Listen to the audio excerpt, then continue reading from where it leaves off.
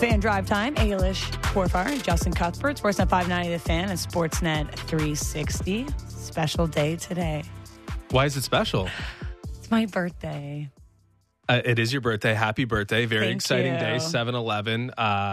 You got your free drink already. We'll just leave it at that. July 7th. Free drink? Or July 11th, sorry. Would be the 7-Eleven. You got your free... Only one free item today? Because you could go around the city and get everything. Everywhere I've been today, I've been spoiled, so I appreciate it. But I got people cupcakes. did buy those items, though. I mean, if you have a birthday in the city, you could just go around and I know pick you up can free do that. items. I know there's a few things I should have done for free, but you know what? I'll pass on just those. the one item? I won't be greedy. The one that made for good social content? I'll take the free one item today. That's good. But I know you can. You can just roam the city and go place to place and get your free things. But you feel different? That's a question people ask on birthdays. I don't know if I feel different. I feel very appreciative. I came in here and you guys had put little signs up and there was balloons in the studio. Mm-hmm. I got cupcakes and donuts and I am very appreciative. Gentili and Salvian kind of, they were the first one to talk about your birthday. Yep. So unfortunately, we have to, not belabor the point with your birthday. It's Too all much good. birthday content, right? There It's all can good. be too much birthday content? Yep, and that's fine. Okay, so That's the end. happy birthday. The end of my birthday.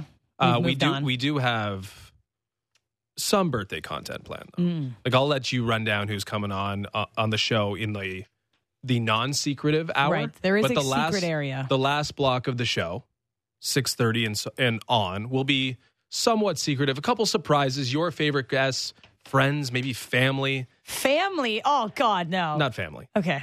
They might be No considered offense family. to them, but They might be considered family. I don't need my brother Say, on the radio. You're my family. I get it.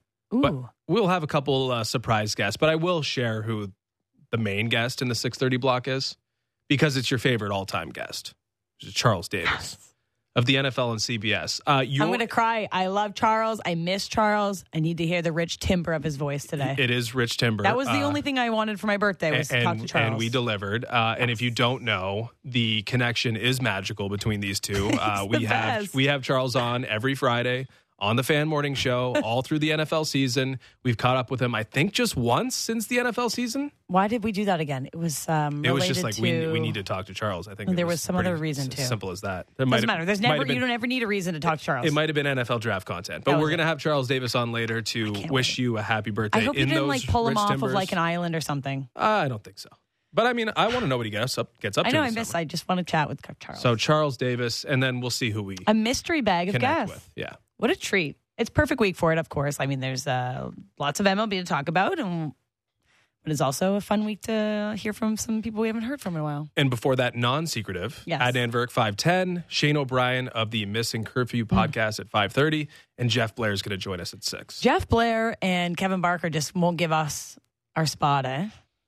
They're lurking in the shadows. Or we just won't give them a vacation. I think it's a bit of both. Might be a bit of both. I think it's mostly us being like, guys, we need you to come back on the radio. They're like, these two clowns. Yeah, that's exactly what's happening. So we are filling in this spot, as we mentioned, 5 to 7 for the rest of this week, except Friday will be 3 to 5 because Blair and Barker will be back and we get to see them in real life. And then next week, Justin and I will be 3 to 5 as well. As we take a little break from the morning show, we'll be back in 2 weeks. But it's been a blast so far. It was nice to go home and watch the home run derby and sleep. It was just a spectacular night. Yeah, and it is interesting, though, because it's, of course, your birthday and you get the opportunity to sleep in, but you turned down that opportunity just to go to the gym early on your birthday. And I thought maybe that was a hero move on your part, but then I was thinking about it a bit more. I'm like, that's kind of what I would do, but not because I'm like trying to find balance on my birthday. It's that I'm trying to avoid like any attention on my birthday, and I'm just trying to make it like any other day. But I feel like with you, it was more of a balance thing, knowing there might be like desserts I've already everywhere when you came into the studio today. My week's worth of calorie intake today in terms of treats. But I went to the gym this morning. I don't think that's too weird on your birthday. It's a bit of a hero move, though. I didn't go in there like in a muscle shirt. Look, it's my birthday. Well, that's not what I'm going to bench the exact number of my birthday reps. Like I didn't make it about me, but I did go to the gym. Because I was like, I knew I was going to be a bit of a slob today. Okay, that's fair then. Yeah. Last night, I feel so justified in my support of the home run derby. Yeah, it was because pretty it was spectacular. Electric. And of course, it had the best possible result with Vladimir Guerrero Jr. winning it, at least if you're in this city. But I think it's so much more than that. This country, of course. Whole country's team. Everyone is pulling for Vladimir Guerrero Jr., or at least they were last night. But it had everything. It had everything last night, the home run derby. You can check it off the list if you like. Stars participating. Of course you had that. Stars performing. We saw a lot of cool performances. Yep. Crazy athletic feats even. I think we saw that. Put a check mark beside that. Stars showing personality. I think we saw that. A villain, Pete Alonso losing. I thought we saw that. Hometown favorite, Julio Rodriguez. We saw that.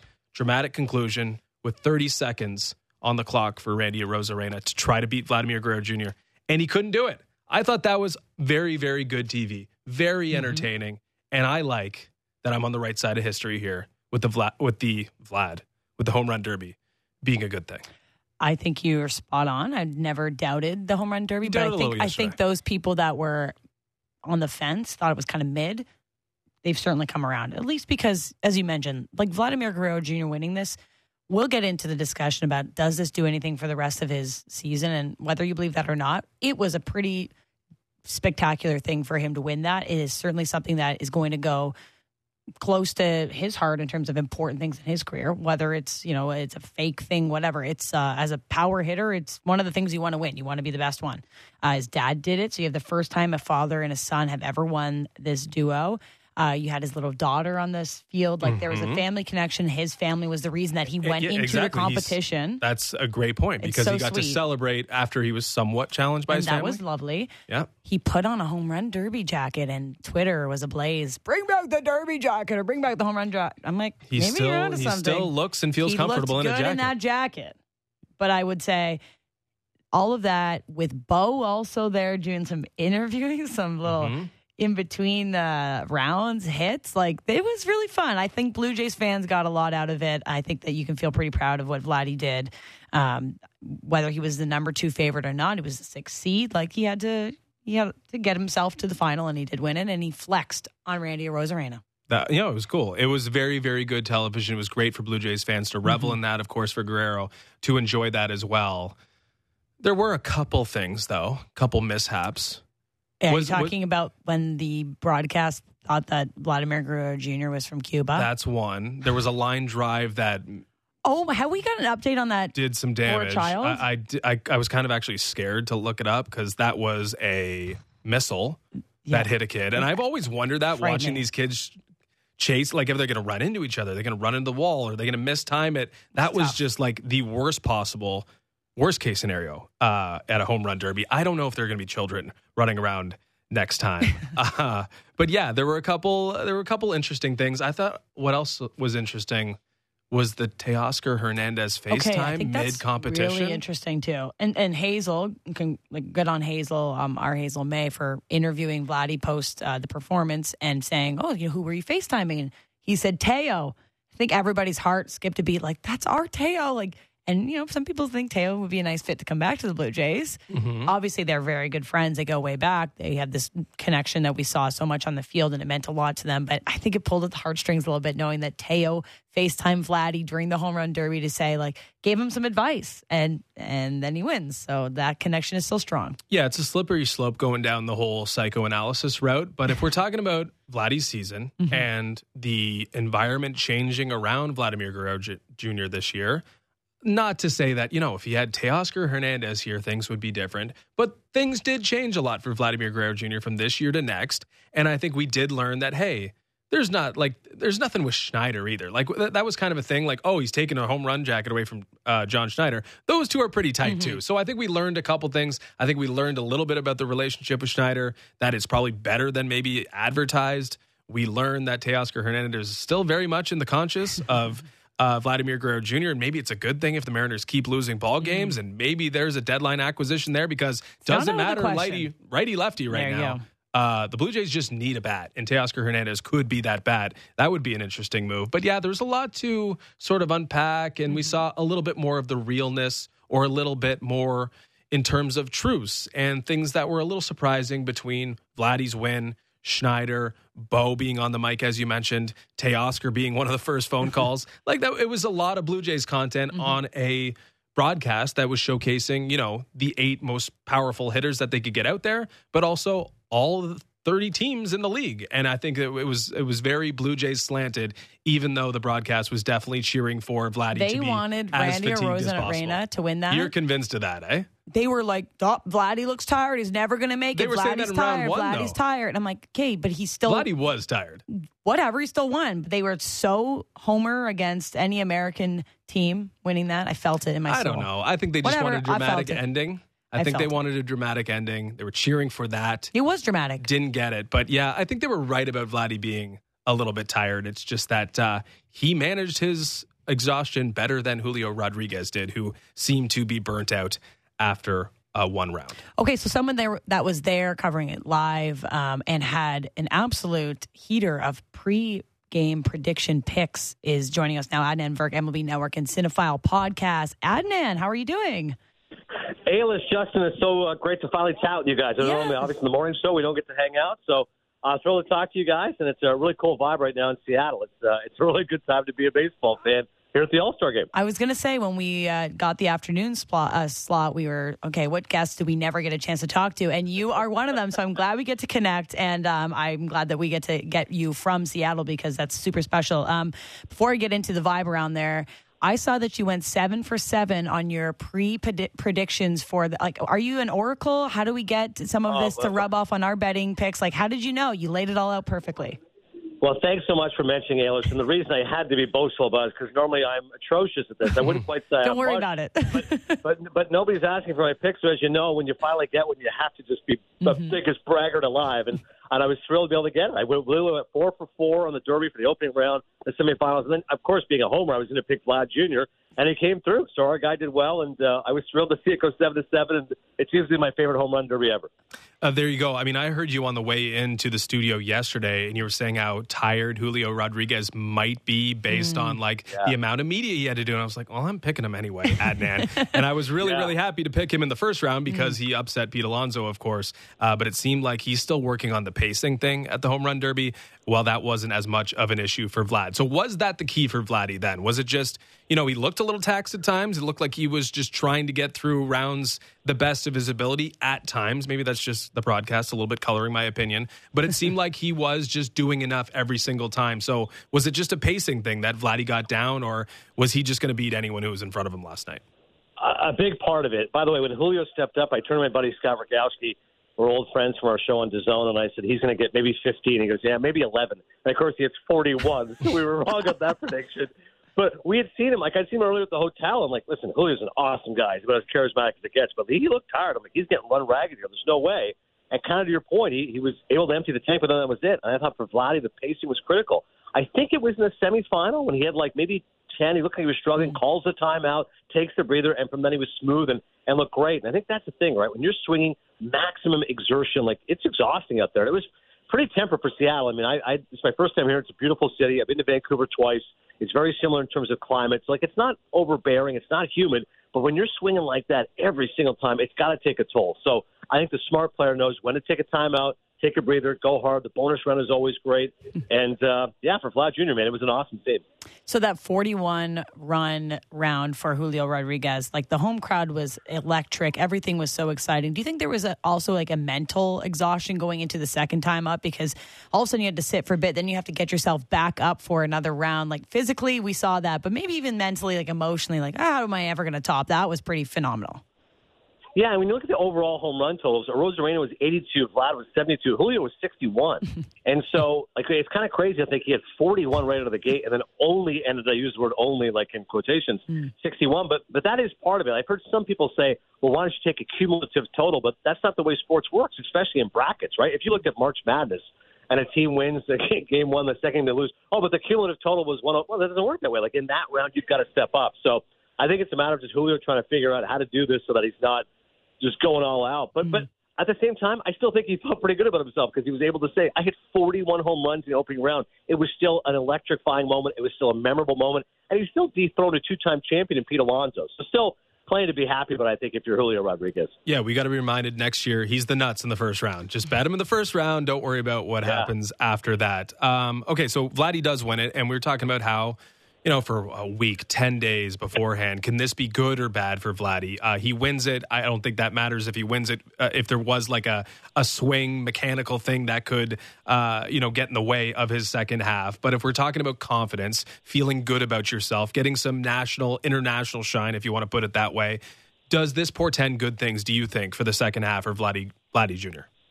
I certainly hope so. We have an incredible research department here at MLB Network, and I always look over our stats and numbers. And one of the biggest things I noticed about the Jays the other day is as Vladdy goes, so goes the team. I mean, it's really notable that when the Jays are winning, he's got like a 850 OPS. If the team is losing, it's like a 660 OPS. It's really glaring in terms of how Vladdy's kind of the straw that stirs the drink. And I got to talk to him on media day, and he came by. And, again, we had Yonder Alonso, who's proficient in both languages. But the one thing I said to Vladdy was, I'm curious about the dimensions. Obviously, everyone knows you were not able to hit home runs at Rogers Center to begin, but hopefully that's something you can turn around. He goes, honestly, it's one of those things I'm not thinking about much. He goes, I kind of like the dimensions. It looks good. It just hasn't helped in terms of being more offensive baseball. So I don't think it's in his head or anything. He just doesn't think it's had the desired effect. Bobachek kind of said the same thing to me as well when I asked him about it. So there's no doubt that Vlad Jr. should be able to put up big numbers. I think there's something to be said for maybe that one transcendent year where he just went bonkers. You said, okay, this probably may not be indicative of the kind of guy he's always going to be. A lot of those home runs were hit in Buffalo, hit in Dunedin, et cetera. So ultimately, maybe he's not the, as I said, transcendental player you thought. He's in 40 homers, 120 RBI, but he can still be a 28 home run guy. He can still be a 90 RBI guy and hit 280. At the end of the year, Vlad Jr.'s numbers should be there and hopefully will be there because, again, if you go by the numbers, he really is the bellwether for this Jays team. What do you think he owes his manager, John Schneider, after that performance? Perfect pitching. He was getting shelled out there, as the Blue Jays Twitter put it. It was hilarious. But, they had a great chemistry, a great duo that ultimately gets the trophy there. But, does he give him, a Rolex? Does he give him a little cash? How does that work? I was going to say, definitely going to slip him some cash or, a nice ride or something like that. Because those guys make good money, right? The winner gets $1 million. I believe second place $750.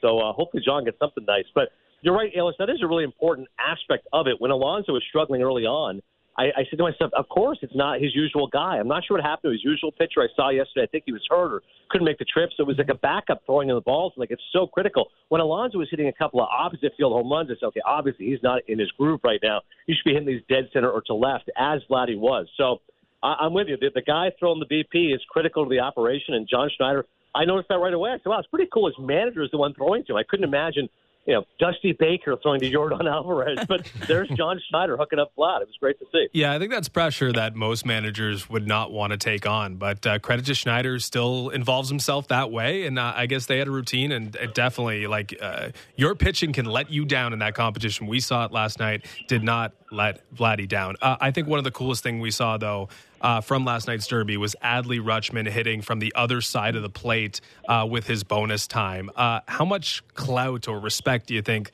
he earned for himself with that just single round performance, but a memorable one at that? Oh, you're right, Justin. It was bananas. I mean, I saw him on the left side. He looked pretty good. And also when he switched, you go, this is ridiculous, right? This is kind of just a stunt, something fun to do here for the bonus round. And then literally home run after home run after home run. I said, this is mind-boggling. You don't really see as many switch hitters in today's game, where we're long gone from the years of slugging switch hitters like Chipper Jones or Mark Teixeira, or, of course, Mickey Mantle way back. So it's pretty cool to see a guy like that pull off that kind of a show. And I think you're right. In many ways, it's for the fans, but it's also for bragging rights among players. And there's definitely guys who are going up to him going, dude, I knew you could hit. I didn't know you could hit from both sides of that kind of power. So anytime you see something unique in a home run derby, what Rutschman did was definitely special. I'm sure Orioles fans really appreciated it. We're speaking with Adnan Virk, MLB Network and Cinephile podcast. And we have to talk to you about some upcoming movies, so stay tuned because I need to know which one I need to go visit. And I know you know which two I'm talking about. But Randy Arozarena and his flair for the dramatic. This guy is such a fun joy to watch when you're not in the AL East playing against him. But the cowboy boots, the whole vibe. Is there more of a guy that just runs on energy and fans and fun vibes than Randy Arozarena? Well, my joke was, Ehlers, that, he should be in the home run derby every year, but every time he has to hit a home run, he has to cross his arms. I mean, it would just take forever. He literally would have to do a celebration. Every single home run, drop the bat, cross your arms, go back from there. But I'm with you. I think he's a ton of fun. Really had his moment in the World Series when the Rays had their run and ultimately fell to the Dodgers. But that's where, it's a Arozarena's coming out party. Who is this guy? St. Louis gave up on him, but he's really a special player. Again, to think about the Cardinals could have had him and Adolis Garcia. Both those guys were in their pipeline, and both those guys were discarded. Is crazy to think about. But you're right. He plays a lot of joy. He's infectious. In many ways, he's the face of the Rays. I know Wander Franco's got the $182 million contract and is a future superstar, but Arozarena really feels like the catalyst for that team, and he's the one that a lot of people respect and appreciate. And, sometimes that kind of behavior might rub some guys the wrong way. But I think in Randy's case, Evan appreciates that he's not doing it out of spite. He just has joy for the game, and he's crossing his arms, letting you know that the Rays are the team to beat right now in the American League. And Vladdy crossed his arms and flexed right back on him, and I love that little taste at the end. So tonight we have the All-Star Game, of course. The fun hasn't stopped yet. The vibe around Seattle, you mentioned, has been electric. What is it to look forward to tonight with more guys on the field and more stakes at hand?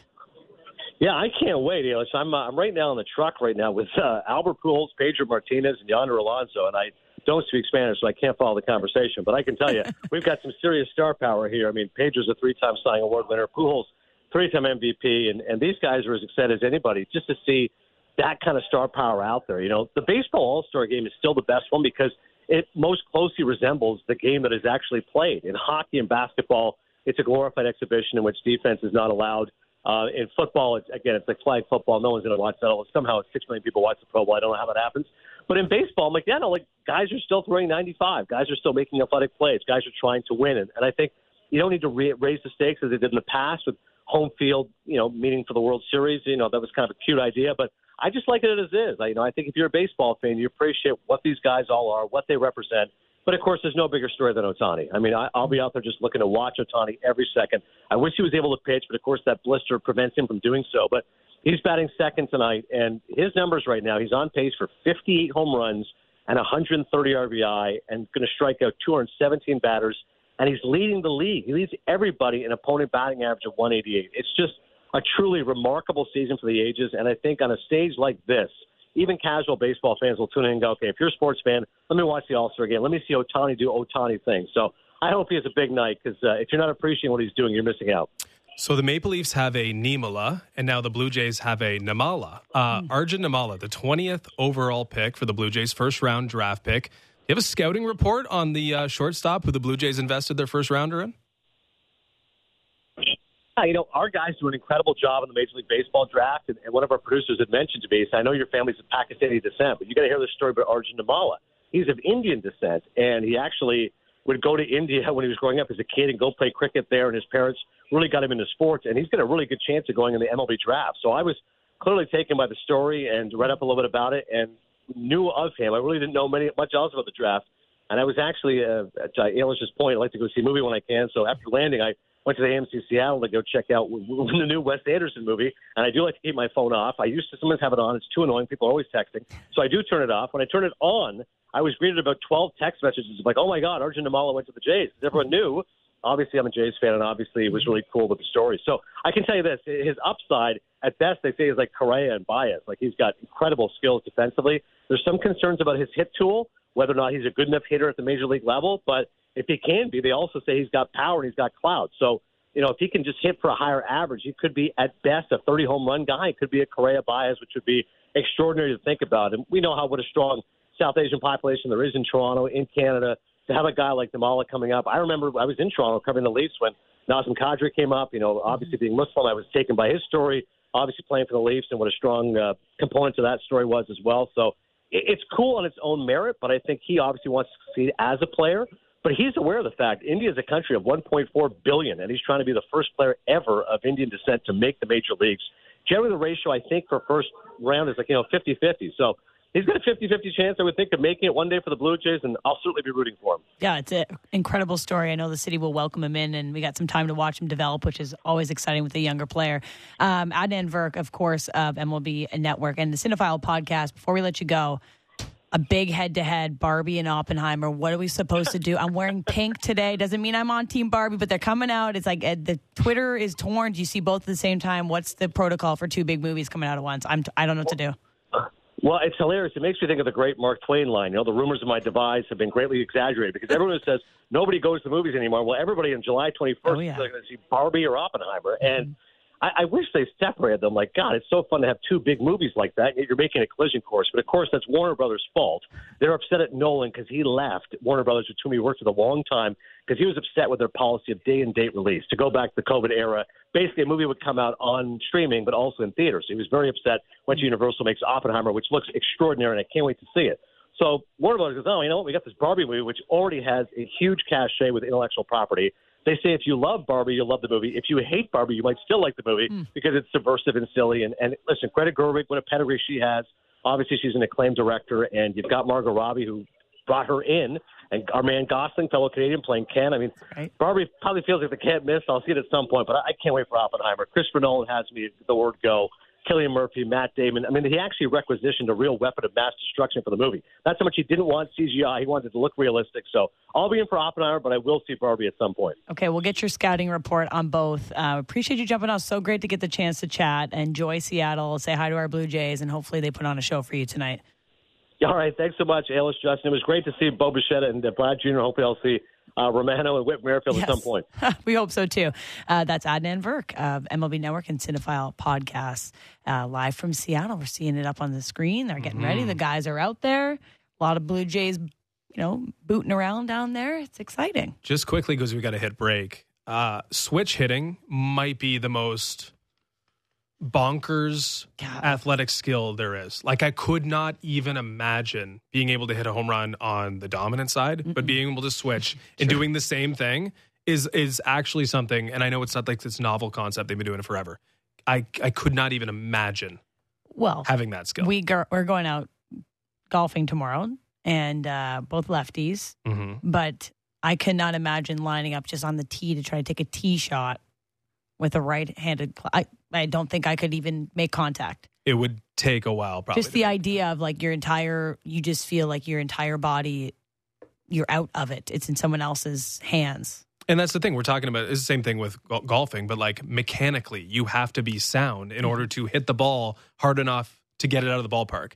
And he can just snap his fingers, switch to the other side, and it's just flying off his bat. It's crazy. Lots of really great stuff last night at the Home Run Derby. We'll have a chance to chat through that a little bit more at 6 o'clock with our guy, Jeff Blair. But we're going to take a break because we have Shane O'Brien of Missin Curfew joining us. On the other side, it's the Fan Drive Time with Ailish and Justin on Sportsnet 590 The Fan and Sportsnet 360.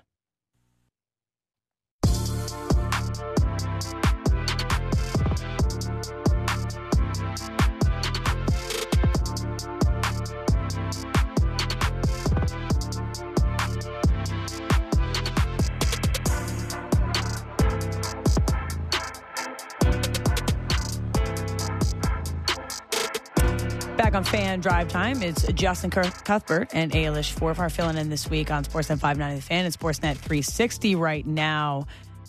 We got a great guest from a wonderful part of Ontario. I just cannot wait to pick his brain. It's Shane O'Brien from Missin Curfew. Shane, Port Hope's very own. My parents are listening from 4th Line and Morris Church Road at the intersection. Just cannot wait to hear your voice. So welcome to the show.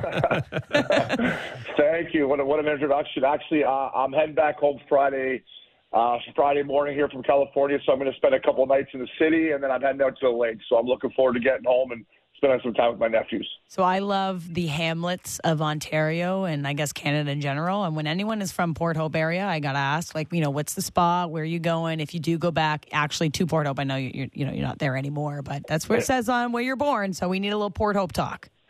Yeah. No, when I go back, I stay with my parents sometimes. I can't really fit in my bed or my childhood room anymore, but I spend a couple nights usually there with them, and I love to spend some time on the lake. So we're heading up to the Kawarthas, Stony Lake, for 7 days. I'm on full uncle duty, so I got my hands full as a single guy when I get to hang out with my nephews. It makes sure realize I'm still not ready for kids just yet.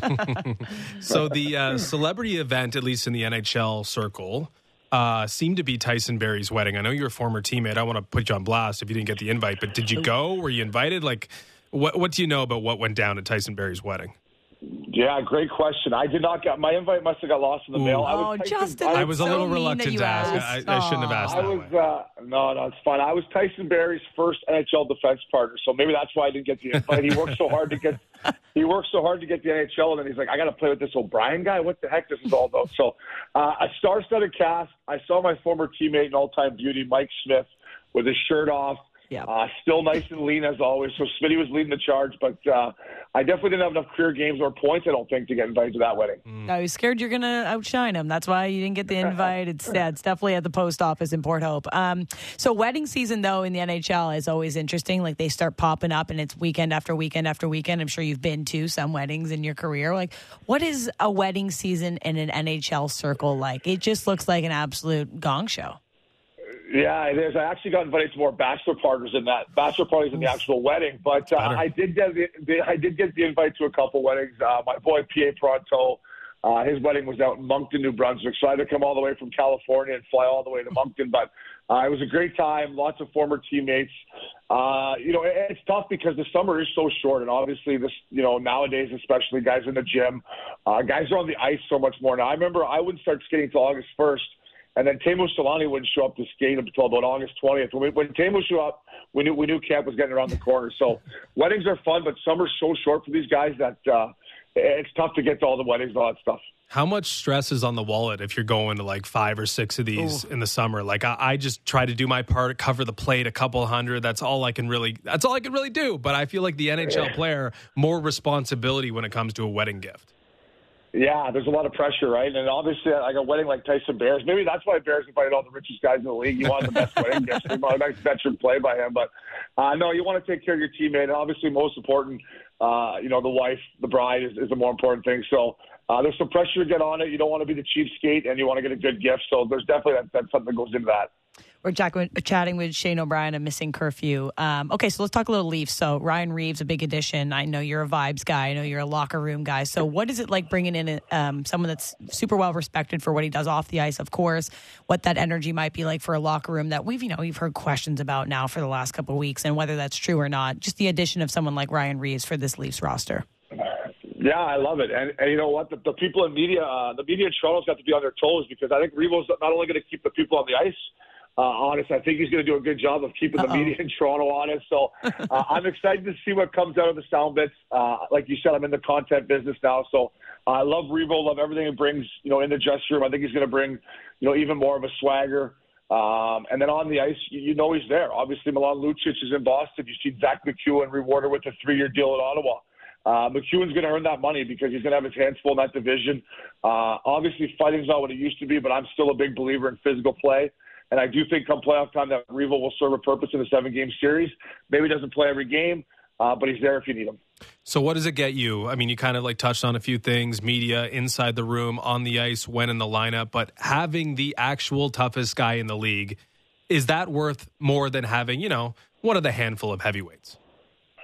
Yeah, I think it is. I mean, going back to when I played, there was, pretty much a heavyweight on every team. But if you looked at the lineup and you saw a guy like Brian McGrath, the bigger, who I love, wasn't playing, a guy like myself got a little bit braver. And I know the game has changed a lot, but I still think that element of fear is in there. And that's what Revo brings to the lineup night in, night out. If you're Matthews, Marner, Morgan Riley, guys like that, you're going to have some more room on the ice. And like I said, it's not so much about fighting. It's about being physical. And if something does happen, everyone in the building knows Revo's right there.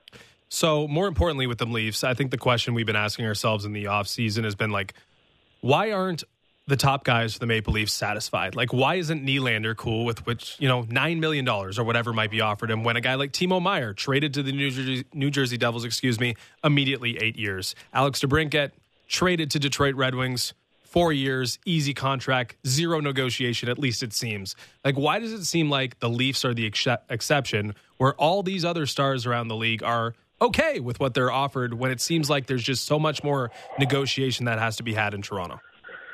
Yeah, that's a great question, and I don't necessarily think I have the answer. I think, obviously with the salary cap going up in a couple of years is maybe why a guy like Nylander and who knows what's going on with Matthews.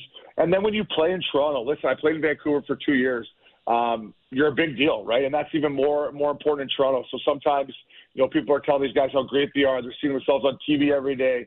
The media's around them, 20 deep every day. Maybe they think they deserve every single cent. But I'm with you. If you want to win and you want to bring a Stanley Cup to Toronto, you probably got to take a little haircut like the rest of these guys are doing around the league.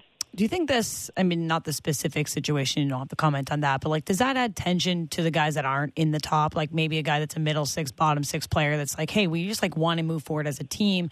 We don't want to have it all talking about this contract and all this looming stuff. Do they care about that? Does it bother you at all? Do you even hear that noise this offseason when you're back home hitting up weddings or training?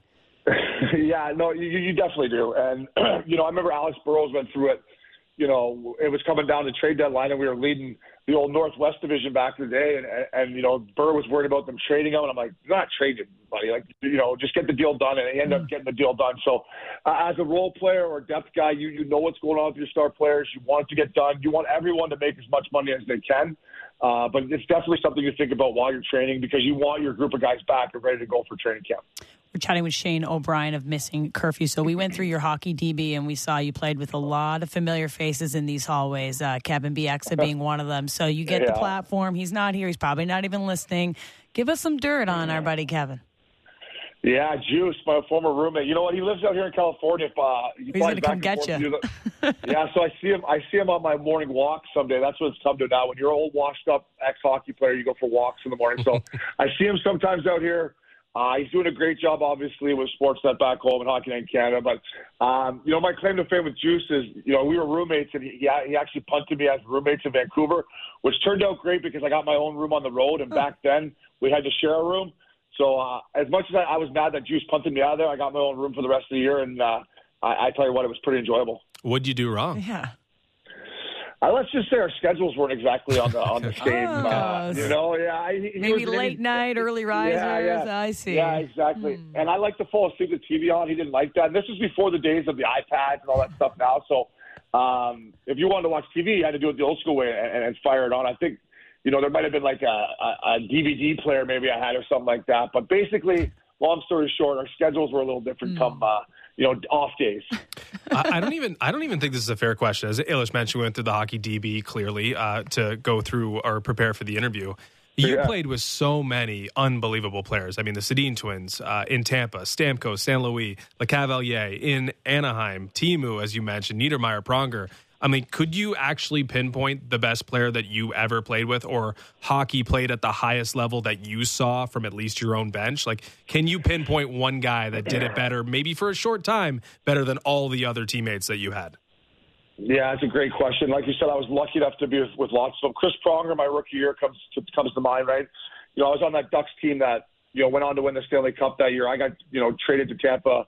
God love Jay Feaster. He traded a first rounder for me. I still say that's the best trade Brian Burke ever made, getting a first rounder for me. But, watching Prongs play as a rookie, just as he dominated the game, I wanted to play physical like him. I wanted to make a good first pass like him. I got better just watching Prongs. And then for domination, probably the Sedins, what they did my 2 years in Vancouver. My first year, Daniel got hurt. Hank, carried the torch without him, won the Hart Trophy. And then the next year, what they did together. I mean, those guys, night in and night out, how consistent they were, the plays they made, it was pretty special. Yeah, Pronger, if someone asked me, actually, which is, I feel, justified in this take, if someone asked me, like, the best hockey they saw, Pronger 06 with the Oilers, Pronger 07 with the Ducks, I mean, I don't know how you can be more dominant than that. Very, very impressive stuff. Now, of course, you're doing media stuff and traveling around for the Stanley Cup final. I'm not sure if it was the first one going like rink to rink, but what's it like, jumping on that bus, being part of the Stanley Cup final, going from Vegas to Florida and back, and seeing everything that you saw as the Vegas Golden Knights became Stanley Cup champions? Yeah, it hurt, to be honest with you. I paid the price for it. I'll tell you what, I'd be a good pro now. I go to bed early. I'm up early. It takes a lot Tell to get Kevin out there. that now. Yeah, exactly. Me and Juice would be good roommates now. But, listen, Vegas, the Golden Knights organization has been great to me in the Updog with Mr. Curfew. A couple of my good buddies out here are minority owners, are friends with Bill Foley. So to see Vegas win the Stanley Cup, that city, the way it surrounded that team, it was unbelievable. And then going to Florida, listen, I used to go into South Florida with Tampa and all the other teams, and there was nobody in the building. To see that place rock and my boy Matty Tkachuk doing his thing. It's unfortunate the Panthers got as banged up as they did because they ran out of gas, but I was happy for the Vegas Golden Knights. It was cool to be there. So you got connections to Foley, so you might be a little bit biased, but we always do like, hey, what can you learn from the Stanley Cup champion after every Stanley Cup is awarded? And it feels like Bill Foley might be like a differentiator for Vegas, just someone who is like so dead set on a promise he made or fulfilling the promise he made about 6 years, but him like giving his people all the leniency in the world to just do whatever is going to make the team better. Do you see him as a differentiator, just as ownership making a difference for an NHL team? Yeah, I do. And I think it starts with every good organization. It starts at the top with the owner and works their way down. It starts with the owner, the GM, obviously the head coach, the players, the star players, and it's just a trickle-down effect, and Vegas has that. And, there was a time throughout their 6 years that, they sign guys and get rid of them, and, there were some people saying that, Vegas isn't treating their players the way they should. Listen, he wanted to win a Stanley Cup within his first 6 years. He did it. The fact that they re-signed Barbashev and Aiden Hill, to me, they got all 6 defensemen coming back.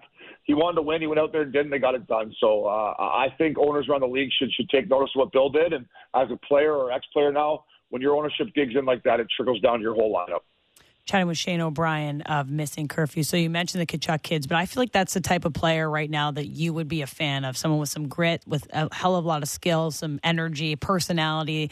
And I think we learned a lot about Matthew Tkachuk throughout this playoff run, and he became kind of the face of what was going on there in South Florida, and he was even on some magazines, becoming the face of what NHL. He was all over the place. Yeah. So is that the type of player that you gravitate towards now when you're watching and you're looking at what the youngins are doing? Yeah, for sure. And, I've got to know Chucky over the last couple of years. He's been great to Missing Curfew. Him, Brady, his old man, Big Walt's a beauty. For what he does on the ice, I obviously love. I would have tried to kill him if I played against him. I told him that. He would have got under my skin, no problem. But you could just tell what they do off the ice. And it's just from growing up around their dad in an NHL dressing room. I mean, it's like getting a business degree, right? Like just being around those guys and being around NHL guys, like how important he was to that Florida Panthers team off the ice, I think was just as important on the ice. So love Matty Tkachuk, love Brady. Ottawa's made some nice moves here. We'll see what happens with Tarasenko, but I'd like to see both those kids in the playoffs regularly moving forward. So we had Barry Trotz on yesterday, who you played for in Nashville. Now, of course, he's the GM of the Nashville Predators. He's on with us, and he's talking about how he's not going to dole out any no-trade protection. He's at the draft trying to make a splash. First and foremost, did you see your coach at that time ever being, a general manager in the future? And what do you think about, the splash he made early, where he wanted to be a big part of what was happening there in Nashville, didn't quite get it done, but it seems like he's made some tough decisions. He's brought some guys from Toronto in, and that's ruffled some feathers here, but it seems like Barry Trotz's not dipping his toes into the water. Yeah, no, I love Trotzy. Trotzy was so good to me my year in Nashville. Great guy. We used to just come. We like to walk to the back of the plane where the boys were playing cards and just, talk to us and stuff like that. He just loved being part of a team, and I give him credit. He went in there, obviously made a tough decision with the coaching change. It brings in Burnett, who's a more offensive-minded guy.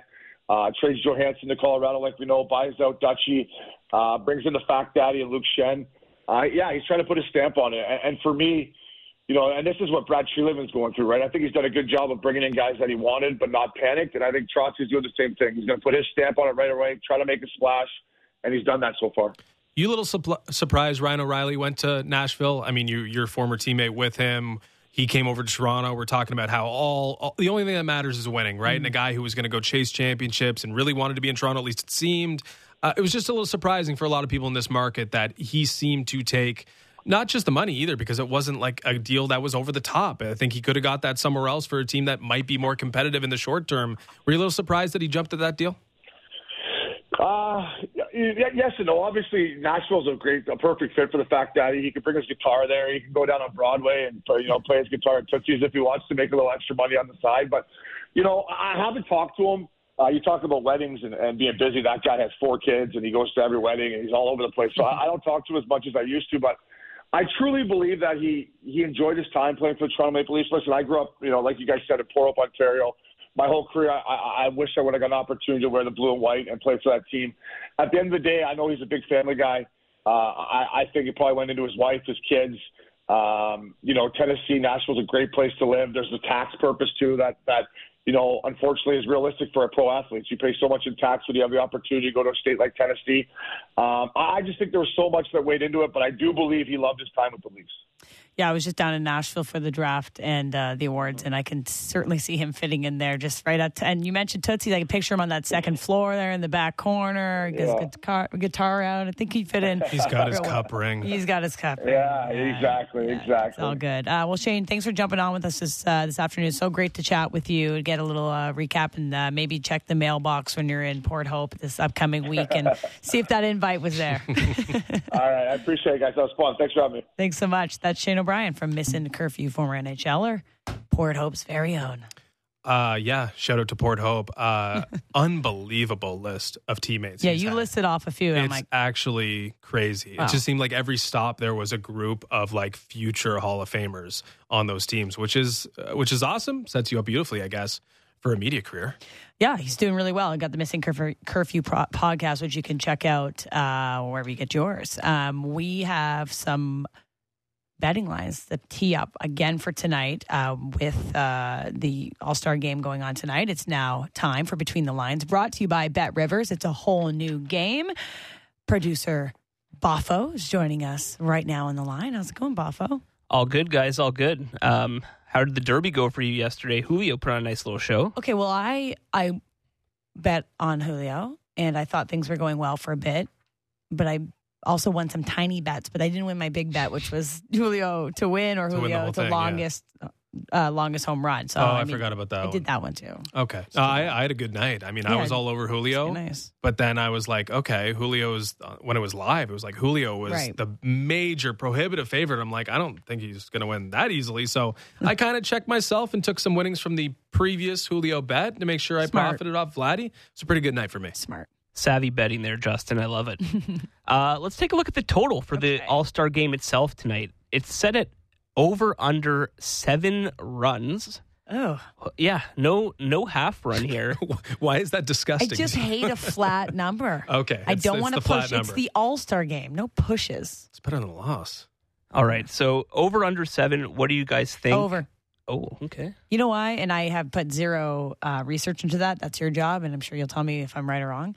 But it's an all-star game. People want to show off. We just watched all these home runs, and it's my birthday, and I want more, and I want fun, and I want to watch lots of runs, and I want to see some Blue runs Jays. On your birthday? I want lots of runs tonight. Okay.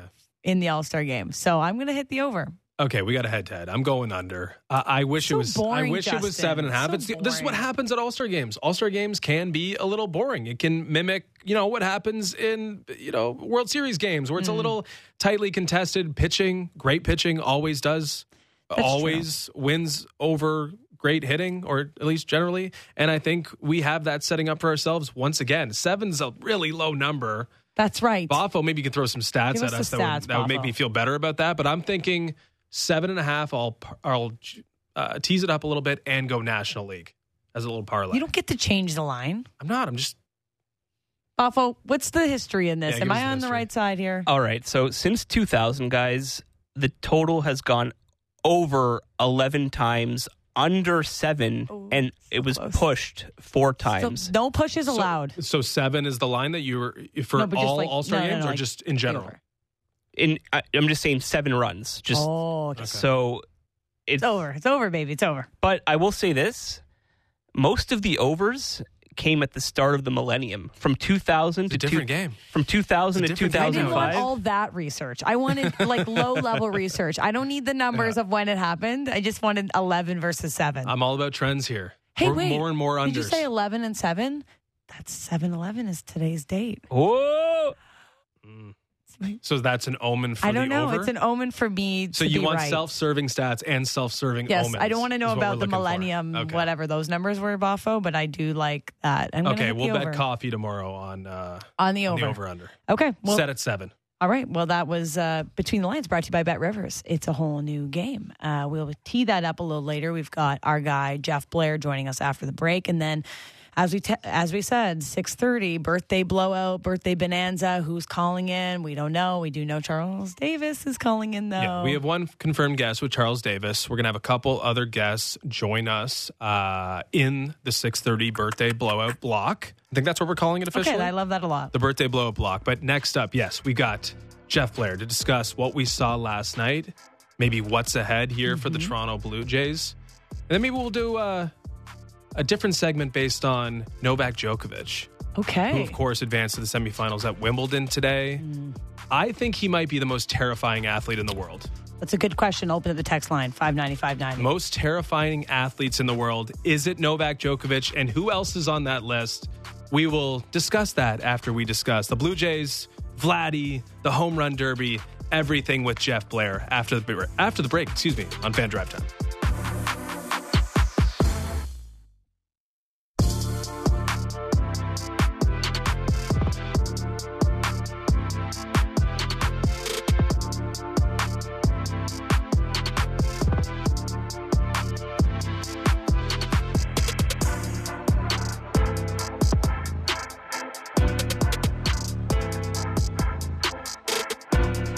Back on Fan Drive Time, Ailish Forfar and Justin Cuthbert on Sportsnet 590 Fan and Sportsnet. Good tunes bumping us in there, little birthday beats. That's an undeniable. Like everyone doesn't matter. Bops their head. Everyone likes that one. And I bet our next guest also loves it. Someone that knows this seat and this time very well. We've been keeping it warm.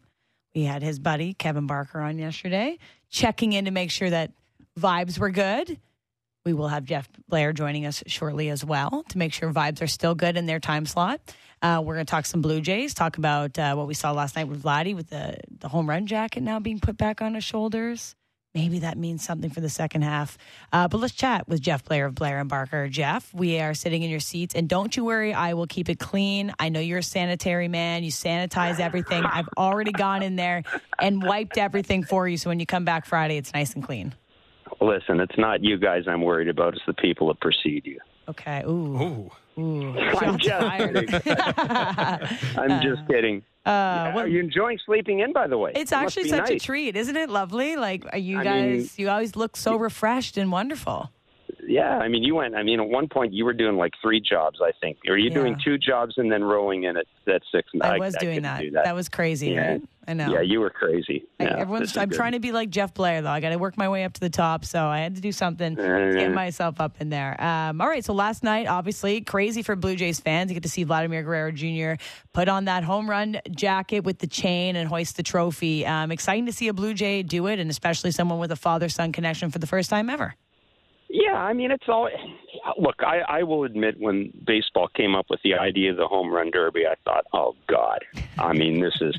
But then when I heard some of the other things they were talking about, like throwing accuracy and all this, I thought, well, okay, I just imagined some right fielder throwing his arm out trying to throw to home plate for the 55th time of the night. So I thought, okay, if they're going to do something, the home run derby is probably the way to go. And, I mean, look, it's made for TV. It's kind of schmaltzy. It's glitzy. No one takes it too seriously, and I think it's a great deal of fun. And all you have to do, I think, is watch the reaction of the players who aren't taking part in the home run derby. I mean, good Lord, I've covered Bo Bichette since he was drafted. I think I learned more about him yesterday with him handling the microphone than I knew about him all along. So, yeah, I'm a big fan of the event. And, more to the point, I mean, my daughter's not a huge baseball fan. She watches the home run derby. And, I've got friends who aren't huge baseball fans, and they watch the home run derby. And, you have friendly wagers on who's going to win. So, yeah, I'm a big fan of it. And it was really cool to see Vladdy win it. I think it's a great sign. Well, I'm glad you came around because I don't think baseball people really know how good they have it because, I mean, it hit off all the boxes for me. Like, if I've covered an NHL All-Star game in person and nothing of note happens, but just in the Derby alone, you got all the stars that you want participating in the event pretty much for the most part. I mean, those 8 competitors, all check marks, not slam dunks, but really, really good. They all perform at a high level. They're all doing things that are like crazy athletic feats. I mean, what Adley Rutschman did, unbelievable. And you got 2 guys in the end who are trying to beat each other, and it means something to them to win. And those are the things you just don't see at other all-star showcases. So I think this is...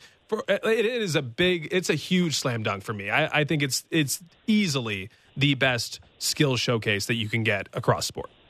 Yeah, without question. I mean, the only thing I would like to see baseball consider, and I've talked about this, and I know that Rob Manfred, the commissioner, I know that they thought about this, I want to say 3 or 4 years ago, was trying to figure out a way to make a bigger deal out of the futures game, which is, the futures game, first of all, everybody loves prospects. You've got the best prospects in the game. And these guys take it seriously.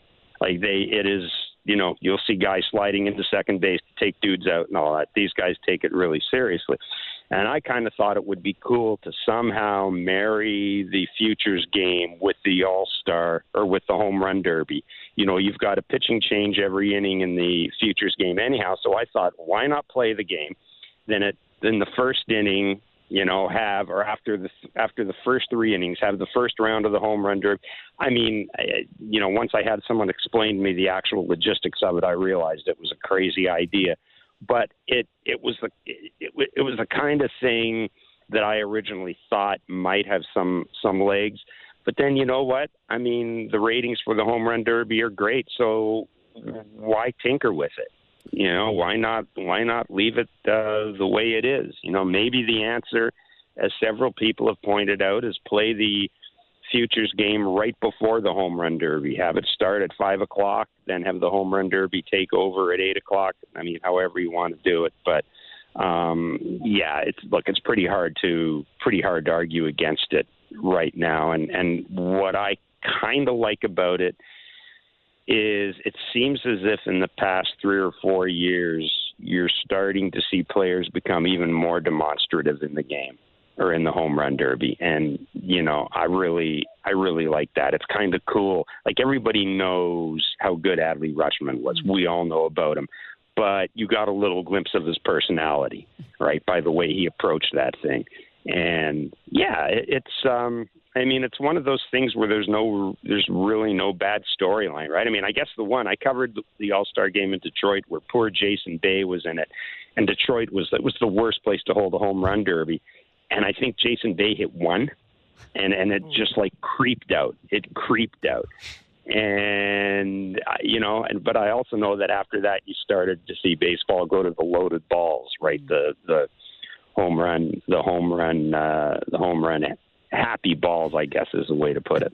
Okay, so the storyline worked great last night, but I guess the big question is, and we're pondering it as well, is what's this mean for Vladdy? Is there a boost of confidence? Is there something unlocked? And maybe that's glamorizing it a bit, but at least the idea that he had achieved something. He's got that as a power hitter forever. He was the home run derby champ, same with his dad. There's got to be some trickle effect.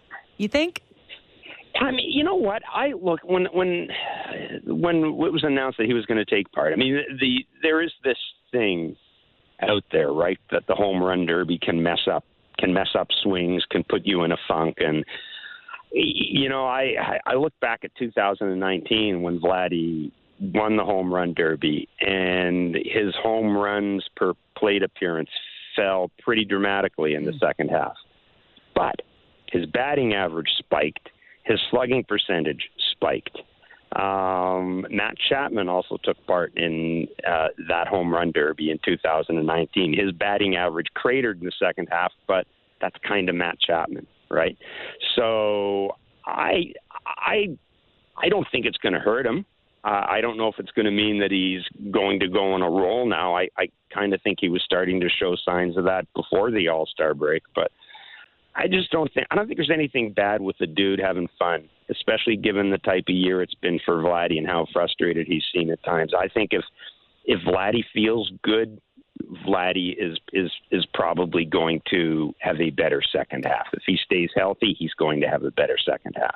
I don't know how much fun John Schneider was having, at least during the competition, because it felt like it was a major sigh of relief for him after. And I think that's one thing we undersold was the liability, for lack of a better term, that he was taking on there, because we saw pitchers actually fail the contestants in the home run derby last night. But John Schneider was putting them in the right spot, and we don't see many managers do that. So he could have been a part of the storyline negatively. Now I guess it is positive, but it is more so Vlad. But I think John Schneider deserves credit for putting himself out there last night. Does he not? Yeah, I don't know if he was telling me the truth or not, but he claims that when he pitched to Vladdy Jr. in 2019, that it paid for the down payment on his house. Because that's reason to do it. Vladdy was very generous. I mean, John Schneider's thrown batting practice to Vladdy since Vladdy was 20, and he still does, right? John Schneider, you're right, is one of the few managers who throws batting practice, and I don't know who's in the group with Vladdy. I want to say Springer's in it as well. There's 3 or 4 hitters that John Schneider will throw BP to. So, he's well. And the thing with John's a young man. He's a big dude. He's a horse. He's not going to wear down, and, he's done it before. So, but it is, there's an art to it, right? We think back to Dave Joust, who through BP to Pete Alonso last year. Dave Jost is a longtime baseball man, scout, manager, and he's a freaking machine. He is known as a BP machine. Like, you can literally, if he has a baseball in his hand, he's going to throw a great BP. And he just spoon-fed Alonso. So the same thing with John Schneider. Okay, so we see Vladdy at postgame. He's talking to our Hazel May, and she asked him who the FaceTime was, and it was Teoscar Hernandez. Now, did that pull on the heartstrings a little bit, the idea that those two are still chatting, calling midway through a competition with $1 million on the line, a guy that looked good in the blue and white here in Canada, and people are just saying that maybe the Blue Jays could, circle back on him this time around at the trade deadline? God, I mean, no, I don't think they'll circle around to Teoscar. Having said that, Teoscar, they haven't adequately replaced him in the middle of the order. Unfortunately, the Seattle Mariners are also in a playoff race, and I don't know if Seattle would necessarily want to move him, and you certainly wouldn't get anything in return because he's eligible to be free agent. And, I mean, I can tell you that the Jays and him didn't have any serious talks about a contract extension when he was here. So, no, that ship has sailed. But what will be interesting is when Lourdes Gurriel Jr. comes into town on Friday, and I'm sure at some point some enterprising reporter is going to start wondering whether or not it might be time to see a return of the home run jacket. Mm-hmm. And we'll see where it goes from there. But he did look good in it last night, Jeff. He did. And, listen, Joey Votto can put a Viking helmet and a fur shawl on. Just about anybody can do anything. I never got worked up with the home run jacket. I didn't necessarily like the manager getting involved in it. I thought that was kind of chintzy, but do what you want to do in the dugout, man. As long as you're not showing up the other team, I don't care. Hey, if you're going to have a home run jacket, one that's earned with your slugger and your manager on a big stage, I think that makes a lot of sense. Maybe the home run jacket can stay. Just the home run derby king home run jacket stays. Okay, so no Blue Jays in the starting lineup tonight for the American League. What should we expect from the four that are in Seattle? Is it, the American League trying to close things up and Jordan Romano's out there with a bunch of Blue Jays in the field? What are you expecting from the Blue Jays tonight? Yeah, I don't know how they're necessarily going to play this. There might be a thought that because Vladdy did take so many swings yesterday, maybe he's not going to get as many at bats as he normally would in an All-Star game. I don't know. I tend to think that that you will see the managers. You'll see Dusty try to get everybody in. If possible. I mean, one thing about Dusty is he's a player's manager, and if you know anything at all about Dusty, you know that in his career he had to put up with several times in his career put up with slights from different people. So I think Dusty will make sure that everybody gets into the game, and it wouldn't surprise me, frankly, to see Whit Merrifield maybe be the guy that just gets a pinch hit appearance. I mean, the thing with Whit is he can play 1,000 different positions, so it's entirely possible that he'll finish the game in the outfield. But I think they would all see action, and my guess is Jordan Romano has a real good shot at closing things out in the game. Oh, that'd be awesome. We're chatting with Jeff Blair of Blair and Barker. We did talk to Barker yesterday. We got you on today. We just want to catch, finally, before we let you go, just your Alek Manoah thoughts from Friday night, since you guys haven't been on since. I want to know just how you thought it went and if that was a good enough starting step forward for what might come. Yeah, I mean, it was great because as far as I'm concerned, Alek Manoah is basically the fifth starter in this team right now, and that was actually better than you'd probably expect from your fifth starter. I like the fact he threw so many first pitch strikes. Wasn't thrilled with the fact that he didn't get a lot of called strikes on his fastball, which is kind of concerning. The first inning, it took him a while to finish off Spencer Torkelson. I think it took him 6 pitches after he was 0-2 on him. And, that's the thing he has to do. He has to be able to finish guys off. He can't afford to have 8, 9, 10 pitch at bats against guys. But, yeah, I mean, if he's going to give me 5 2/3 or 5 1/3 as my number 5 starter, I'll make it work. I have no problem with that at all. And I think with that coupled with the fact that Hyunjin Ryu is coming back, I think is going to be crucial for this team, because it's pretty obvious that Kevin Gossman and Chris Bassett need as many extra days as you can possibly bake into their turn in the rotation. If the Jays can go to a 6-man rotation, I think that's going to save wear and tear on those arms. And I again, as long as we don't expect Alek Manoah to look like the guy he looked in the middle of last season, I think we'll be fine. I think that's a great perspective, Jeff. Appreciate you jumping on with us. Enjoy the next couple days. Enjoy tonight's All-Star game, and we'll see you on Friday in the studio, in the clean studio. I appreciate it. Thanks, guys. Have fun. Thanks so much. That's Jeff Blair of Blair and Barker, of course, and they'll be back Friday when the Blue Jays are back in action, and Justin and I will be from 3 to 5 on that day.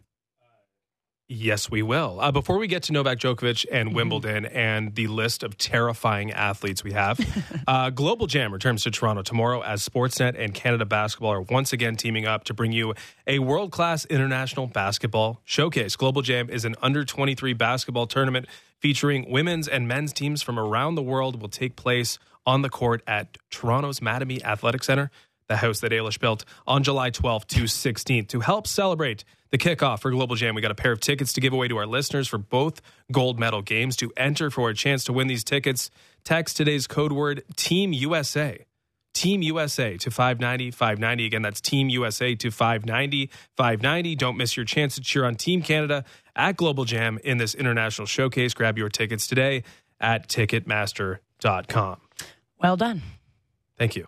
Okay, so I'm watching Wimbledon today. Novak Djokovic. Big upset in the women's quarterfinal. bracket.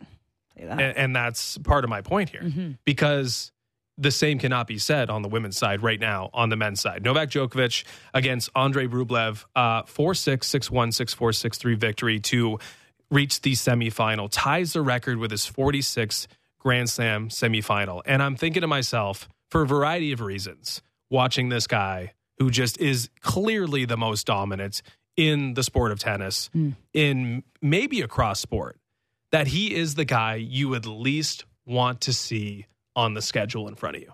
Terrifying in that way. So not terrifying like, say, Derrick Henry coming through the line and running over you at the middle linebacker position, but like you wake up, you see the results, and you're like, damn, I got Djokovic on Sunday. That must be the worst feeling, because not only is it, okay, I'm facing maybe the best men's tennis player of all time, but it's like 3 hours of torture chamber, right? Like it is a long, drawn-out process. There's no hiding behind a helmet. There's no hiding behind a teammate. It is you and him.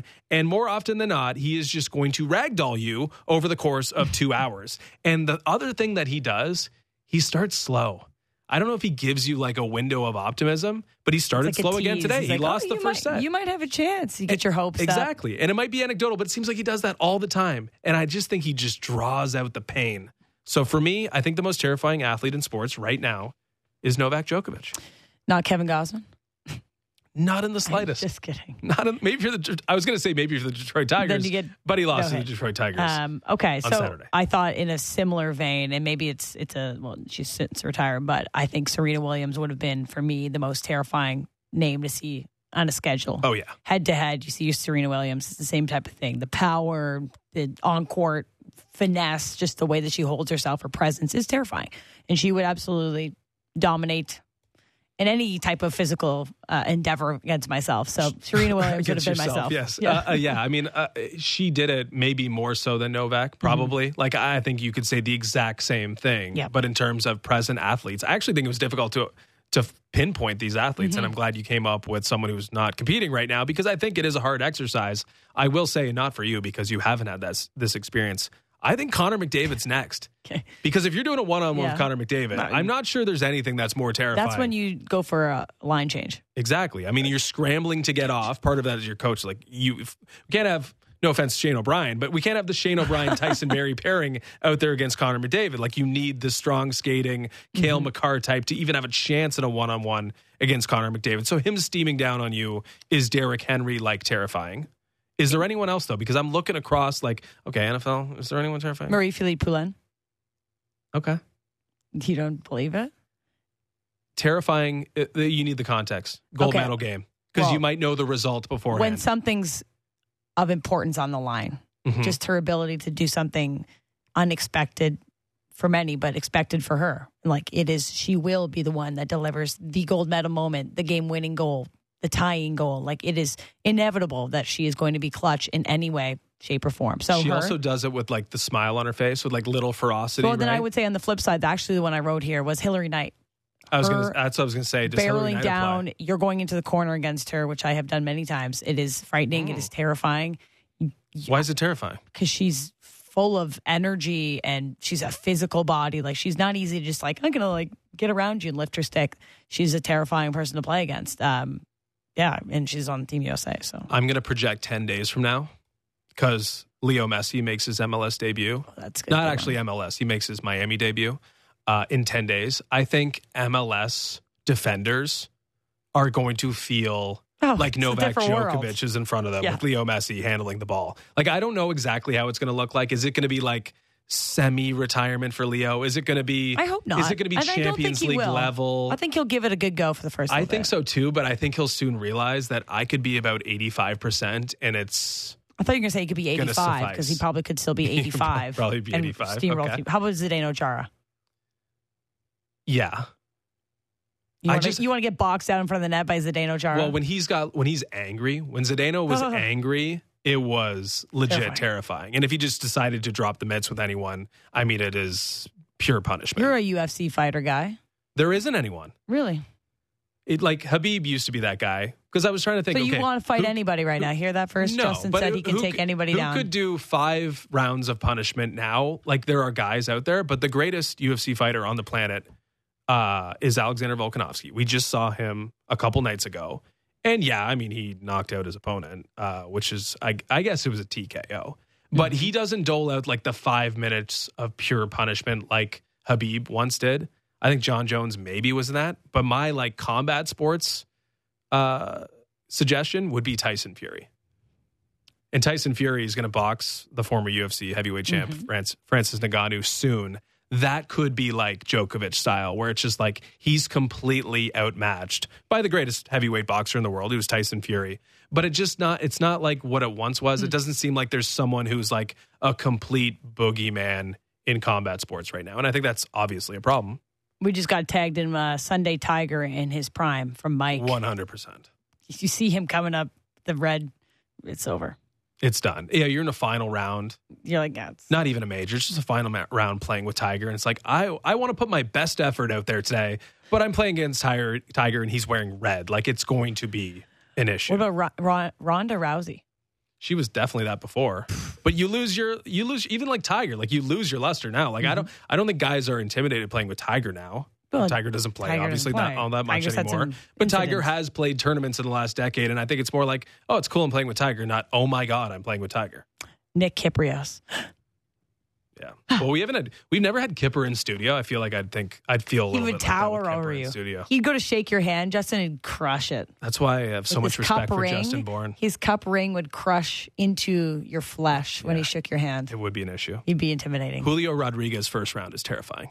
You're Pete Alonso next year. You draw Julio. Do you think Pete Alonso's going to compete next year? Like, does he need to figure out that he's never going to beat Julio Rodriguez? He still did well, but it was like, oh, the guy just hit 41 home runs. It is sad, right? He's probably like, I did what I could do. Who knew this guy was going to hit 41 home runs? Yeah, it's his thing. It's like I've been preparing all year for this. He comes out and 41 home runs for Julio. It's like, I guess the thing that I take the most pride in is not going to work out in my favor this year.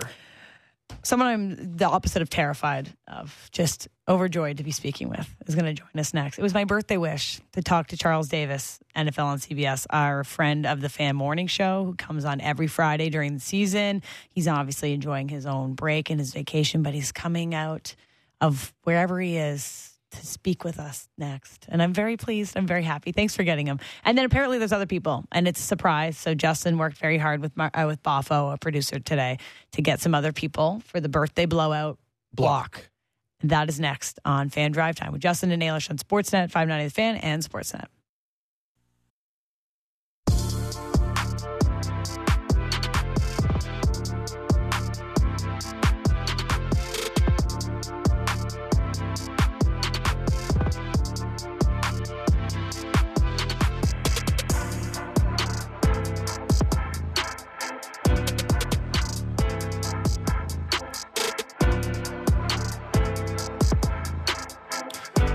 We're back on Fan Drive Time. The birthday blowout block is upon us. Just a reminder, MLB All-Star Game's on Sportsnet tonight. Woo! Coverage starts at 7:30. Definitely tune in for Blue Jays in action, of course. We did promise, though, guests for Ailish. We also promised some sports content in this block. So the perfect person to bring on is our next guest, Charles Davis of the NFL on CBS. Good morning, CD. Good morning. I did it again. Good afternoon, CD. I did it again. Thanks for joining us today. Ailish is very excited. Thank you, Justin. And listen, muscle memory. It's tough, right? I Tough know. to break through. Happy birthday, Ailish. Thank you, Charles. I wanted one thing for my birthday, and it was to hear that sentence. And I appreciate it very much. Well, I'm sure you're hearing it from many, many, many different sources. Hope you're having a great time. And this is what happens when we become adults. We have to work on our birthday, right? Yeah, and I'm totally okay with it. Part of the deal. Yeah, It's totally it's sweet. not a bad way. No, it's You know, in our business, working on our birthday usually means something good. It means you're at an event. It means you're watching something, even if you're working. It's something that you love. So we're pretty fortunate that way. you have a November birthday, so you've definitely worked on some of your birthdays. Wikipedia has it real quick. I know exactly what it is. We will call you on your birthday. How about that? That sounds great to me. That'd be a terrific birthday call. Greatly appreciate it. How have you two been? And afternoon, is that just this week, or is this a permanent thing? What's going on? No, just 2 weeks. A little load management, I think they're calling it. Summer load management. Okay. We're on TV up in here in Toronto. It's a great time. We're definitely appreciative of getting a little sleep in. And, of course, talking to you today. I love that. So you're doing the TV thing. Does it make you think differently about dressing for the day? Does it stay in your head, or have you forgotten the cameras are there now? Justin got a haircut and a full new wardrobe. I swear to you, I'm not lying. For the next couple days, and I'm sorry I'm putting you on blast, but you did, Justin. I didn't. I got a haircut. I mean, you had a different shirt on yesterday. I haven't seen before. What I wore yesterday is what was on our promotional shoot for our podcast. So you cannot say that. That's anyway, a lie. We look a little bit like dressed up, Charles. We're not on like TV like you, but we are on TV enough that we wanted to have people know what we look like and not in our hoodies every morning at 5 a.m. So we're doing well. I certainly did not mean to start a conflict here. My bad. It's supposed to be only vibes with Charles, but we're at each other's throats. If I were in there with you guys and knew that there was a TV there, I'm sure I would probably have a full wardrobe and want to change for different sections of the whole thing, like I'm doing, a concert or something like that. Be like a Taylor Swift and change for the different parts of it. So I'm kind of surprised Ailish hasn't pulled that off just yet. But the week's not over. The week is only just beginning, and she's right. This is a new shirt. Okay, so what do you get up to in the summer, Charles? Like, what is downtime? What is recreation? What is CD up to this summer? I go into low ebb. I try to. What's a great line in Wedding Crashers? I'm going to choose not to eat with you. I just want to get myself back to neutral, and then we'll discuss things later. So that's kind of where I am in the summertime. I try to do a lot of reading, things that I want to read, fiction, a lot of fiction during that time. Although I did read a little nonfiction that got my attention. I have one that I'm reading right now called Indistractable that I'm trying to learn and gain some things from. But a lot of it is just trying to marshal my forces again before we go at it one more time. And the Bills go to camp, a week from now? Yes. So I saw that this morning. And look, we're all into business. We kind of know the dates. We know it's happening.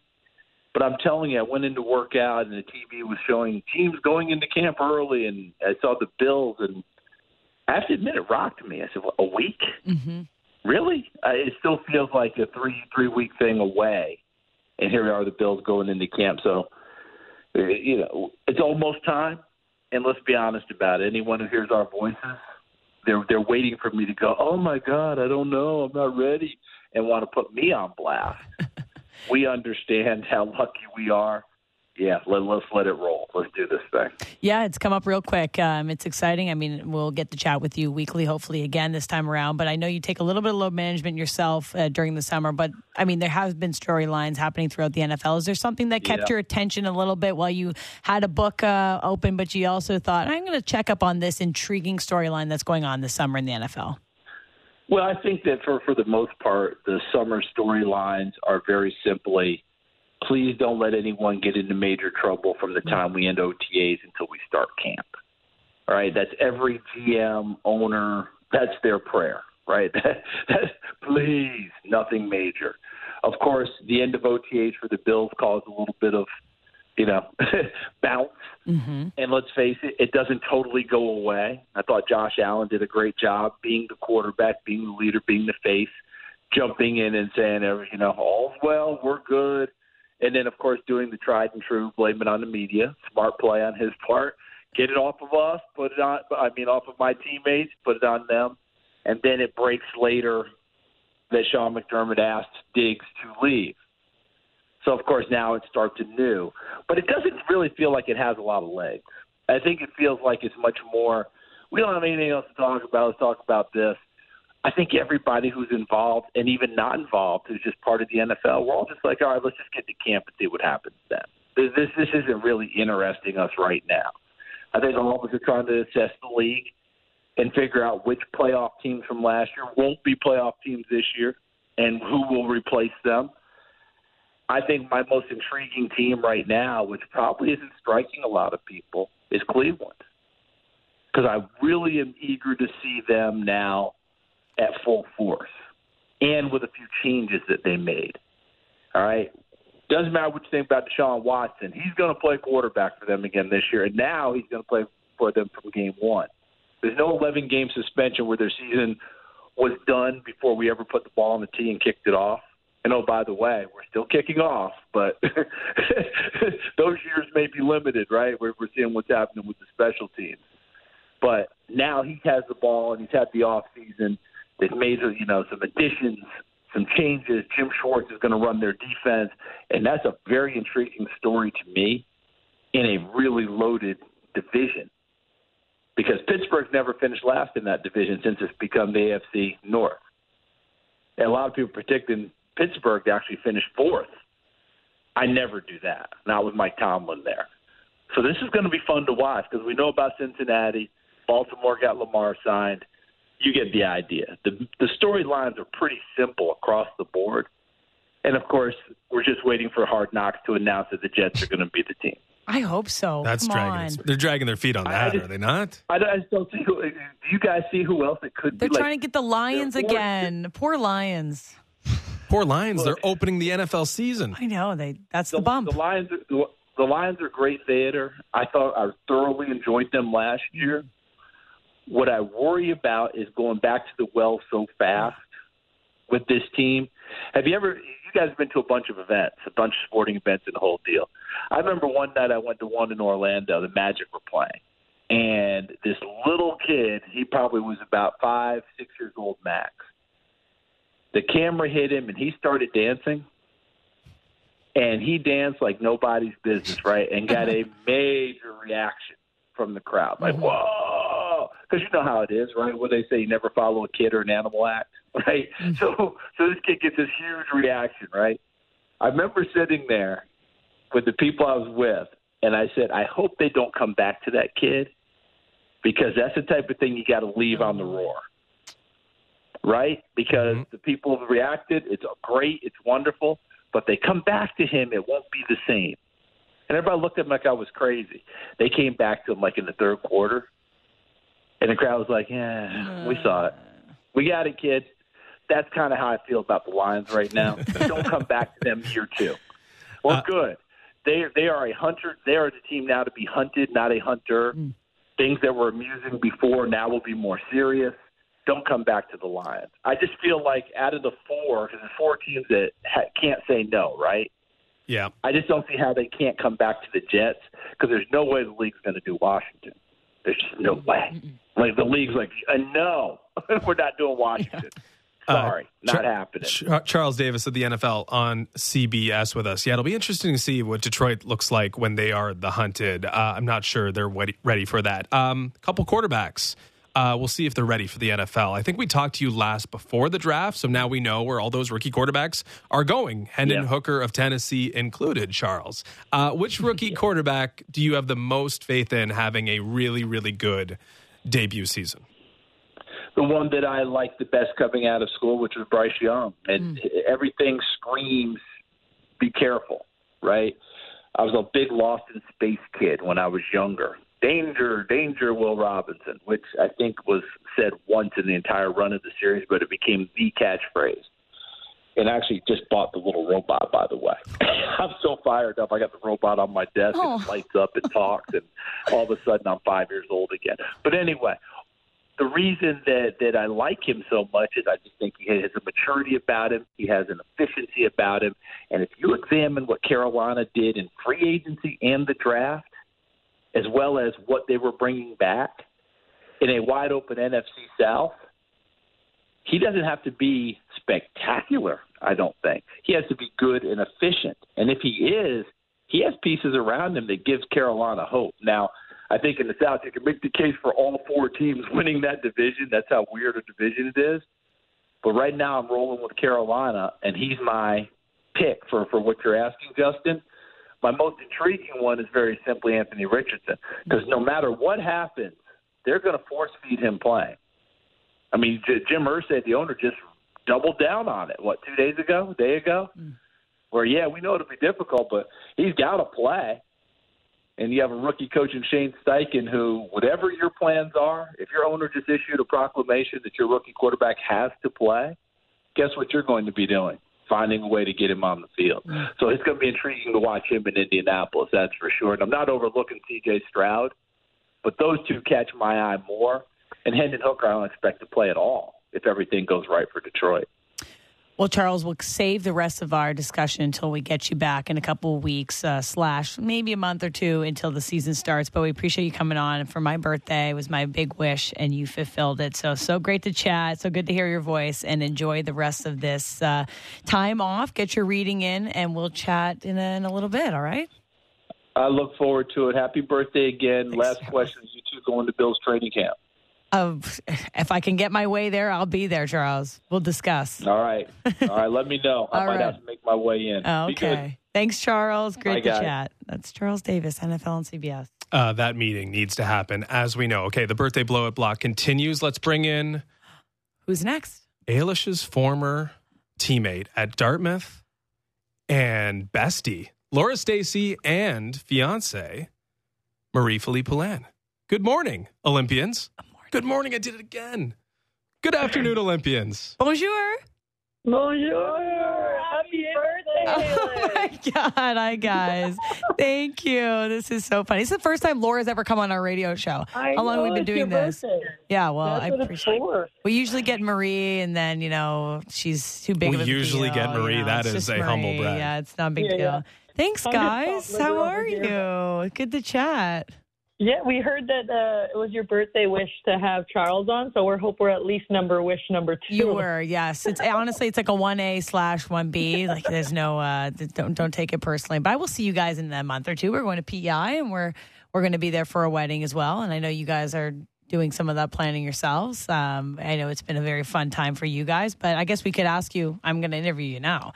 Just how exciting the last little bit has been with everything happening in the women's hockey world and with the new league being announced and obviously pending a lot of details. I don't know if you can tell us them all for sure, but just the excitement and the hard work that you guys have put in, because I know for sure behind the scenes what it takes to really fulfill this goal that you've had for the last couple of years. Yeah, I think obviously it's been a pretty long wait the last 4 years, and we've been sitting out for that exact reason. And I think we were really surprised and shocked. And I think anytime you sit out for a really long time, no matter what the results are, I think you're going to be excited and shocked about it. And I think that's exactly what happened. I think hopefully it's going to be an amazing move for women's hockey and women's sports in general. And I think that's sometimes when change happens, there's a little bit of initial growing pains, but that's kind of what has to happen to move forward and to move the needle forward. And I think that's what we're all really excited to see. So we're obviously really excited. I mean, we're talking about is it going to be expansion draft? How are they going to make these teams? Where are these teams going? But I mean, we got to ask you guys, like, do you guys plan to be teammates, maybe enemies across like a little rivalry there? Like, I don't know how this is going to work. I don't know if you guys can play. Like, I don't know if Marie-Philippe Poulin can play anywhere, but Montreal, I don't even know if Montreal is going to be a team for sure yet. But when you think about this, putting together all these teams, There's lots of storylines. Is there anything you can tell us when it comes to these team building exercises? And are you guys okay with maybe not being on the same team? For sure. Okay. I think that's the excitement about this happening. It's the professionalism that's going to be happening in January.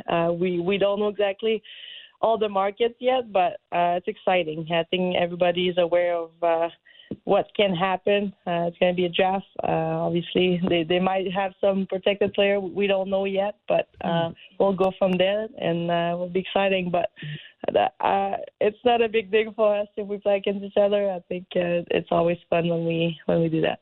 I want to see that. I don't know who I'm supposed to cheer for. I mean, I got loyal roots with Laura, but I mean, it's Marie, and I don't want to upset Marie, right? It's like, it's Marie. It's like, all hail Marie. I will have to get one of those split jerseys. Would you guys be okay with that? I've got like a split jersey, one half, the other half, you guys. We would love to see that okay. on you. You know what? You know my mom's crafty. She could sew one of those up. For sure she can. There you go.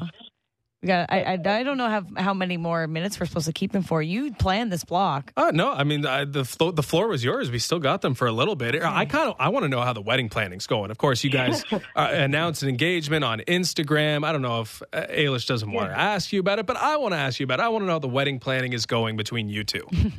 Ailish doesn't want to ask because she knew when it blew up on Instagram we were quite. But no, I think honestly we've just been kind of enjoying the moment a little. We're obviously looking into it and trying to figure out a couple of things, and I think we're trying to look somewhere next summer. But to be honest, we're not the best planners, I would say. So we're taking, so we're kind of just taking it slow, enjoying it, and gonna see what shakes out from it. But we're pretty excited about it, and I think it obviously blew up a little bit on social media more than we were expected. But I think once you step away from that and it is a pretty fun time in our life, so we're pretty lucky for sure. Do you think you'll have a way to get Arlo involved in the wedding? That's their dog. Maybe like a flower boy. That would be pretty good, but I don't know if he can handle that much attention. Come on, I'm full of free ideas. Like I could help with the planning. Arlo, ring bearer, flower guy. We're maybe onto something. Can bring my bunker. Yeah, he can do something for sure. I don't know. He might be stopping at every aisle, giving kisses out to everybody, but we can make something work, I'm sure. Are you guys dreading like putting together a guest list? Because I mean, oh yeah, talk about hockey footprints. You two, there's got to be so many people. I mean, like you could do like no limit on the guest list, but I'm sure there's going to be some difficult decisions being made. 100%. We started looking at the list a little bit. It's going to be hard to put together. We still don't know if Ailish is going to make it, but I know. We're working on it. Okay, so we're working on creating space for Ailish. It's tough, I know. I can bring a lot of baggage. I don't know if she can handle not going. So just that's the important context, I think. So Ailish has given her scouting report on her many times on the Fan Morning Show, and this is Fan Drive Time. I'm not going to say morning again, I promise. But we need like the actual scouting report from Laura. What was she like at Dartmouth? What kind of player was she? She downplays it a bit, but other times she's bragging. Like what was Ailish Forfar, number 27, the player at Dartmouth? Pressure. Ailish Forfar, number 27, definitely I would say a dynamic, I would say goal scoring and playmaking forward. She's trying to get a good wedding gift. This is it. No, but seriously, Ailish, she had to sit out here, and no matter what, whenever she stepped on the ice, just the way she saw the game, the passes she made, like plenty of goals scored herself, but I just thought the way she saw the game, both defensively and offensively, always stood out to me as one of her teammates, and the plays that she could make. I mean, obviously she had way better hands than I did, but just are you kidding me? Hang up on this girl. Well, I will say, you did just see me score a hat trick at your charity road hockey tournament, so she's jaded because she just saw me light up the Pro Viva Pro tournament. So I just will say she's remembering incorrectly. But where'd that come from? And she still got it. You know? I still got it. I might be trying out for this new league. How about that? I mean, I'm in for it, but at 29 years old, still got it. Yeah, so. There you go. Hey, don't put my age on blast. I was thinking of trying to find a way to submit her name into the player pool, but I don't know if she'd... You could talk to them. I don't know if she'd let me do that. Anyway, let's let them... We're here to talk to. Okay, so we appreciate you both coming on. Of course, this is the birthday blowout block, and it would not be the same without you two, of course. So thanks for coming on. Fun fight, Ailish. Anytime. Je t'aime. Merci. I'll see you in a couple weeks in PEI. Yeah, you will. Bye, guys. Oh, Laura Stacey and Marie-Philippe Land. Awesome. That was a good scouting report from you. Yeah, I paid her to say that for sure. I'm not sure if we have our next. We got one more guest here on Fan Drive Time. They have about 2 minutes. I think we're still trying to connect. It's going to be a short one because we're off the air in about 4 minutes. I have no idea who it could be. But we're still working on it. This has been really sweet. I appreciate it. Oh, we got a thumbs up. And we've got our next guest. I have no idea. JD Bunkus of the JD Bunkus podcast. for a final birthday wish for Ailish. Good afternoon, JD Bunkus. I gotta tell you, being the anchor is a very nice feeling. Pressure. Like but you're up against the clock too. That's the worst part. You put JD up against a 4-minute clock. We're never getting off on time. It was a gamble. It was a gamble. That's the reason why they actually did it. They didn't save bets for last. They were like, yo, shut up. Yeah.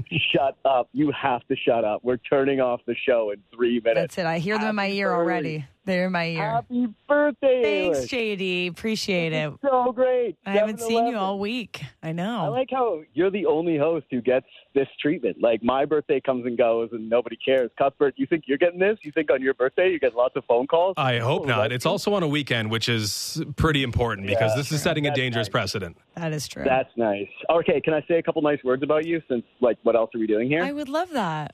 Yeah, okay. So I mean this from, like, the bottom of my heart. You know I'm a very sincere person. I will say this, that it's like, you know, a couple of years ago, we started working together on the morning show, and I didn't know you, and I knew a lot. Everybody had really nice things to say about you, which is always a good sign because media isn't exactly full of people who love volunteering kind words about others. It's mostly the opposite, in case the two of you haven't noticed. Yeah. Oftentimes it's like, hey, you know who sucks? People will happily tell you that. They will happily volunteer that information. Who they like, less so. You got to kind of dig that out. With you, it was very much like, hey, this person's great. Hey, this person's great. To the point where I think when I first met you, I was like, I'm not just liking this person because everyone else does. You're skeptical, on this situation. Yeah, like I got to be a contrarian. I got to go the opposite way, but I couldn't.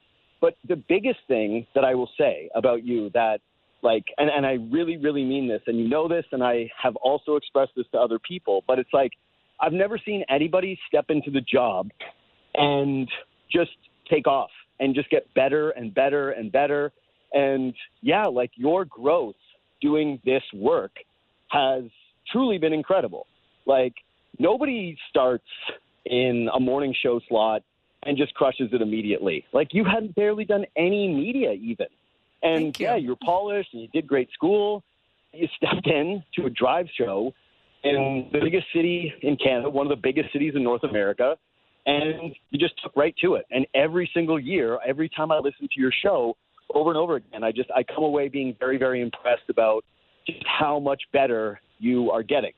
I will say I think a big part of that is Justin and you getting away from me where you were actually at the top. So, that helps. Speaking of that, we got to go. Aw. Well, JD, thanks so much. It's really, I know you mean that. I really do appreciate it. And then now you can just text me mean things just to offset it and we'll be all set.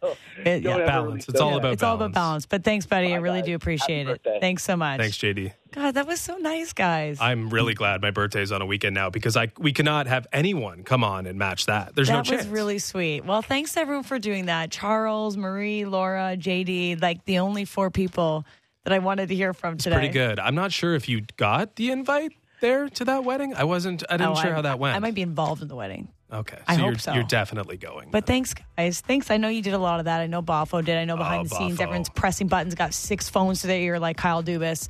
Appreciate it very much. This was a fun day. Maybe my best birthday in years. I'm not sure what you're going to do with all the sugar intake today. So try to get to sleep. Not that you have to get up early. Tonight, 7:30 on Sportsnet. Thanks for watching, everybody, and have a great night. See you tomorrow.